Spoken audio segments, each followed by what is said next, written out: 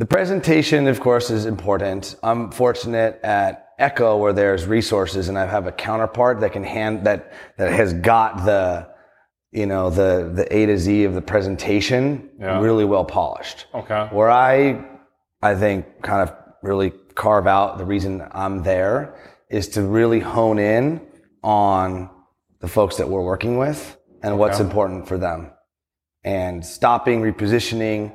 Because there's very easy to miss these little subtle nuances if you're going through, here's what we do, and here's why we're good, and here's why, because everyone's saying a lot of the same things. So, I mean, that's the human side of it.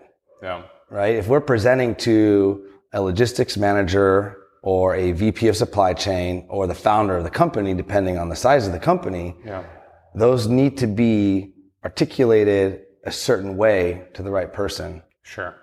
And then there's the normal sales 101 stuff that applies to any industry, and that's, people want to work with people they like. So truly having a desire to learn about the person.